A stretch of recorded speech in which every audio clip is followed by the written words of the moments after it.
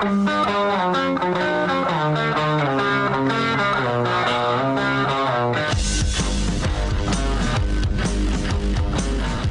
is The Big Show with Gordon Monson and Jake Scott, presented by Big O Tires. Stop by your locally owned Big O Tires for no credit needed financing and the best prices on winter tires. Big O Tires, the team you trust. This is 97.5, 1280 The Zone and The Zone Sports Network. Big Show, Gordon Monson, Jake Scott, 97.5, 1280 The Zone. Big thanks to the title sponsor of the Big Show, Big O Tires. Stop by your locally owned and operated Big O Tires for no credit needed financing and the lowest prices on every tire every day. We're going to talk Frank Dolce momentarily here, Gordo. Let's get his thoughts on the 0-2 Utes. Always a pleasure. Is it, though? Mm-hmm. Yeah. I don't know if I agree with that take, but yeah, we'll have Frank on. Yeah, I'm looking forward He'll to come it. on and he'll break down the football. No, we love Frank. He's great. Big part of our Ute coverage here on the Zone Sports Network, has been for a couple of years now, and does a terrific job. Obviously, former Ute quarterback, long-time Ute analyst. And I'm curious to get his thoughts on Jake Bentley and how he's played. I kind of thought it's been somewhat underwhelming, Gordon. I think that's fair to say. The question is, are we seeing what the whole potential is, or is it a matter of learning some things, getting adjusted to things, or is he just not that great a quarterback? I mean, yeah. Well, certainly it's been a bit of an up and down. I mean, you look pretty good in the first half. Turnover issues have certainly been a problem, both Yes. fumbling and throwing interceptions, and making decisions that are just baffling. I guess you don't 100% agree with me on that last interception, but that was like the last thing that you want to do. Well, you got to get the ball down the field in order to give yourself a chance at a field goal. And so, it was kind of a Hail Mary situation. Not completely, but pretty close. So sometimes you're going to suffer that kind of thing when you're trying to do a little too much. All right, let's jump out to the Zone phone. Joining us now, as we mentioned, former Ute quarterback, longtime Ute analyst, and our Ute insider here on the Zone Sports Network. He's Frank Dolce. What's going on, Frank? Hey, Jake. Hey, guys. I hope you're doing well. Hope you both had a fantastic holiday, long weekend. Jake, you sound a little down in the dumps about Utah's loss. That's kind of nice that you feel that way. I don't know if I'm down in the dumps, Frank. It was a pretty painful way to watch a team lose a football game. I watched that game closely. I watched the first half. I was really interested to see how Utah responded after what I thought was a very average showing in week one. And so, wow, things looked, almost like, 180-degree change for Utah. But when Washington came out in the third quarter and went down and scored with, relative ease, my stomach dropped. And I just thought, I think we always feel like that's a dogfight for Utah, that game. But that one felt like it was just too easy, that maybe Utah, relaxed them a bit. I don't know. Frank, what do you think about the play calling in the second half? Do you think the Utes were too conservative, or do you think it was just the turnovers that were killing them? I think probably a combination. It's really hard to, people like to do this thing of, you know what, play calling was awful, and that's the reason they lost. Well, I think you could probably say play calling could have been different, but you could probably say that in any football game, even in wins. You could probably say, well, play calling should have been different. Turnovers were not on the side of Utah in terms of, situation in the game. The turnovers didn't favor the Utes for sure. Execution. I mean, you have to go back to execution in that football game, and youth and inexperience difficult to overcome. I think Coach Whittingham said he said lots of interesting things, but one thing that really stuck with me is when he said after the game in his post-game press conference, he said, it doesn't matter. The plays don't matter. It doesn't, it's not about the plays. It's about getting the ball into your playmakers' hands. I think that was a very interesting comment because we saw guys like Brian Thompson and Brant Keithy not get targeted in the second half. So that's an interesting comment to me. So back to your question, I think it's probably, combination of things that led to the loss in the second half, not the least of which I think this is what Hans and I talked about after the game is you have to learn how to win a football game through 4 quarters. You have to learn how to put another team away. And for a group that has a lot of inexperience, you go up like 21-0 in the first half in a game that's supposed to be a dogfight. I think human nature is to take a deep breath, to sigh and say, hey, we have this.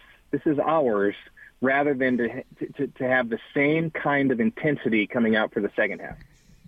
Evaluate Jake Bentley's performance for us, Frank. Well, I think Jake Bentley has all of the tools. I don't think I don't think there's an issue about arm strength or athleticism. In fact, he made several plays, athletic football plays to keep a drive alive and to keep the football moving and to give his team a chance. He made, a couple of really, bad throws. And those bad throws, were costly. But there is this thing about, and it's always hard to tell on the TV because you don't get to see what's happening in the secondary. And I need to see that to really evaluate the performance. But it just feels like the progression is not happening as quickly as it could. And so then you say, well, his offensive line isn't blocking because it feels like he's getting a lot of pressure. And there were times certainly when Washington provided pressure and it just wasn't blocked well up front. But there are other times when I feel like I get anxious about, hey, you need to get rid of the ball. And so getting through that stuff, getting through the progression, feeling the pocket close, throwing the ball away, some of those things feel like he needs to take, that next step in that area. I like him. I think he's certainly talented enough. I think he has all the tools. And I think he probably feels like he should have played better in that game. So, Frank, why is it that especially in the second half, but really throughout, that the Huskies could utilize tight end Cade Otton? Of course, he won the game with a touchdown catch at the end. Why was Washington able to utilize him against Utah's defense, where Utah's offense could not consistently utilize Brant Keithy? Well, I think that's what Coach Whittingham was talking about. It's a very good point that you make because I think you have similar type of talent in Austin and Keithy. And clearly Washington was cognizant of the fact that Utah had underclassmen matched up with maybe the best receiver or I should say the most difficult matchup on the field. So you have Ritchie, freshman, you have Sewell, sophomore. Those are the guys who are kind of matched up on Otton. And either by design on the offensive side, which wouldn't allow Utah to double team defensively, or by design on the defensive side where they just weren't going to double the tight end, you found Otton single coverage most of the night, or maybe all of the night. And that's very difficult to overcome. Couple that with the difficulty Utah had in the second half of pressuring the quarterback. No sacks in the game. Statistically, it said there were no quarterback hurries in the game. I don't think that's accurate, but that's the way it's listed in the final stats, no QB hurries. So you have a quarterback who has time to throw the ball. You have underclassmen matched up against the best offensive weapon, those are very difficult items to overcome individually, and now you have a combination of things at work. So, and then on the other side, I think that's what Coach Whittingham was talking about is, look, Fifi is the same. He's a matchup nightmare. Put the defense, stress the defense by creating those matchups, those difficulties in the matchups, and figure out a way to get Fifi the football. What do you think of Washington, Frank, and Jimmy Lake? Do you think he's going to pick up where Pete left off? Well, that's pretty high. That's lofty.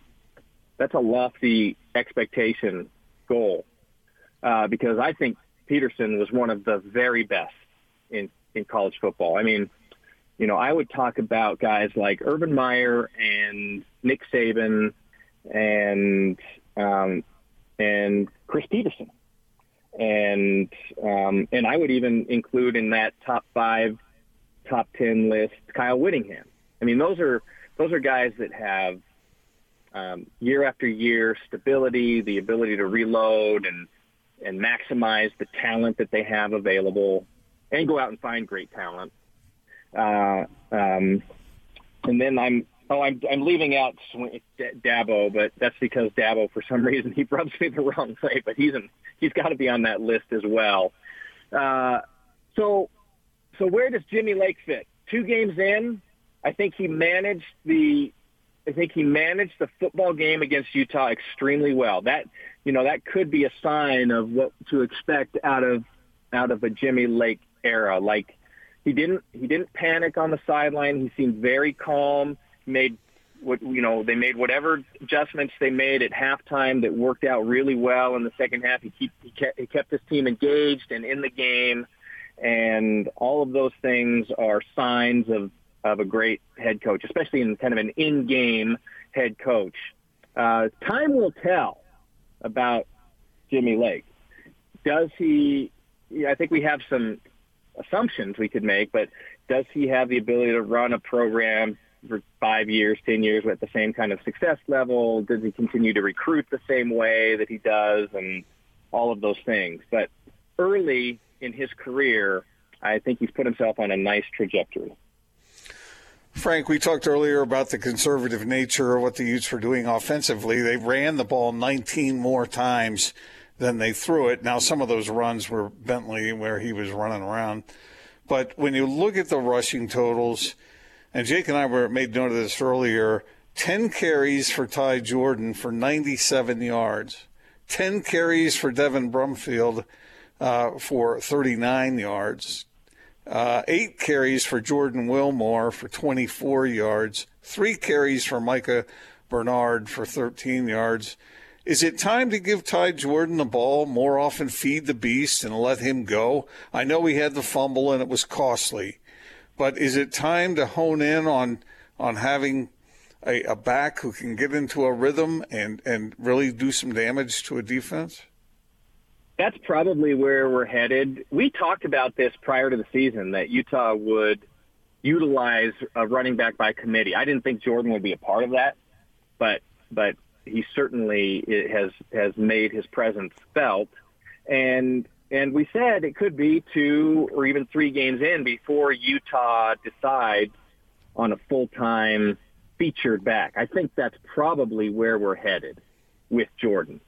Like he in that game probably separated himself out. Here's the thing that we also have to consider, and here, along with the ability to run the football effectively, the next one, or maybe even the most important thing for Coach Whittingham, is a running back who can step up and manage the defensive rush, and manage potentially a defensive blitz, and manage a linebacker or a defensive end. Pass protection from the running back position is supreme priority for Coach Whittingham. And so if Jordan has that ability in addition to the ability to run the football, then he becomes the featured guy. If that particular part of his game is not as well tuned as Brumfield or Wilmore or Bernard, then you might still see this running back by committee sort of game plan. The luxury that Utah had with Zach Moss is that nobody could stop him at the line of scrimmage. He was fantastic at first contact. He was a bruiser. But more importantly, his pass protection was impeccable. So those are the two things that we'll have to watch as they unfold with the running back position group. All right, Frank, last thing for me. This doesn't have to do with the Utes, but I need some show help, okay? Are you familiar with the bit that Gordon and I do when we make bets? We call it incriminating audio. You know what that? Have you heard us do that? Yes, I'm a huge fan of the show. What do you mean am I familiar with it? Incriminating audio. Gordon picked the Rams over the 49ers over the weekend and lost, and thus owes us some incriminating audio. So I guess my question, help us brainstorm, Frank, is there something funny that you think would be clever coming from Gordon? Well, here's the problem when you ask me that question, is like I pretty much align with Gordon on what he says and what he does, and so you're probably picking the wrong crowd to find incriminating audio, because I hold Gordon in the highest regard. Oh, geez, your brown nosing is going to get in the way of you participating in the show. He's not brown nosing. Look, you hurt me, you're hurting Frank. Oh, please. That's how I feel. That's exactly how I feel. You are no fun. You know that you're no fun. If I'm stuck in an alley, and I'm outgunned and outmanned, there's one guy I want with me. And it's Hans. That's the G-man.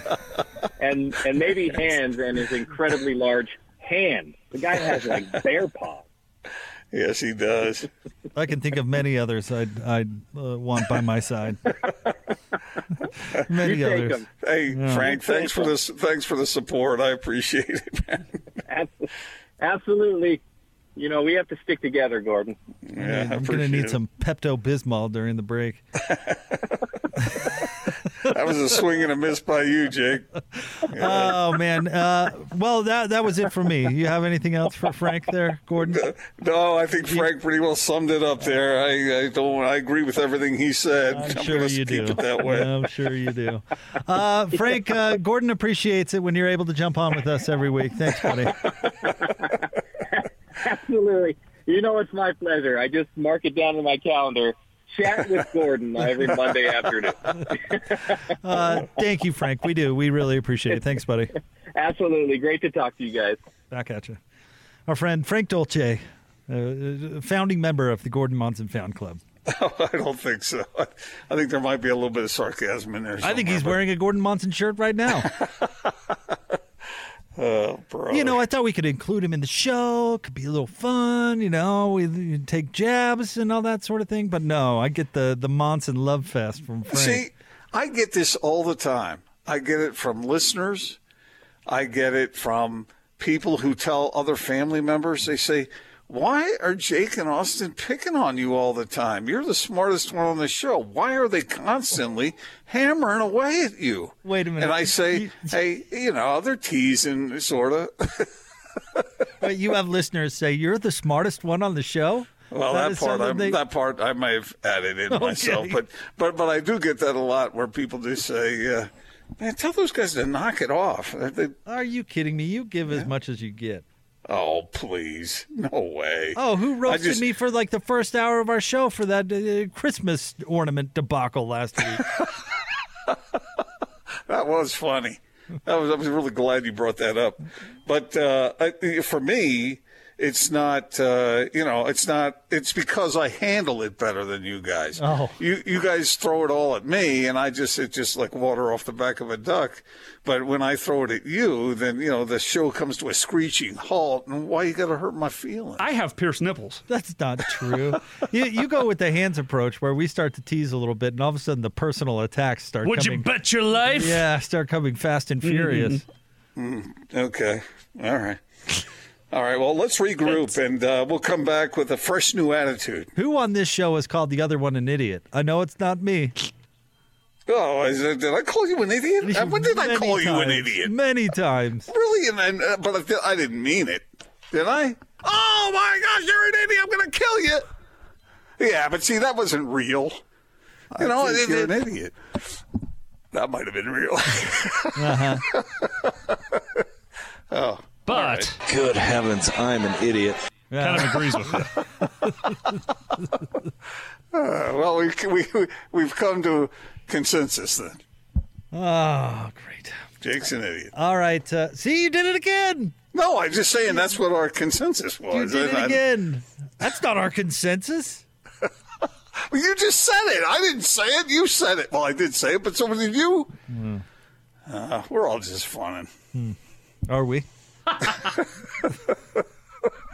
See? Are you sure? That's what I mean. You sure fling it about at that? me. You fling it at me day after day, hour after hour, minute after minute, and it's like nothing, I fling a little something at you, suddenly. Oh, so now calling someone an idiot is flinging a little something then. Okay. All right. Game on. I apologize. Game on, Monson. See Oh, here how we it go. is. Uh-oh. Stay tuned. We'll have I'm more in next. trouble. Help. 97.5 and 1280 The Zone. Moron, idiot, stupid, right down the line.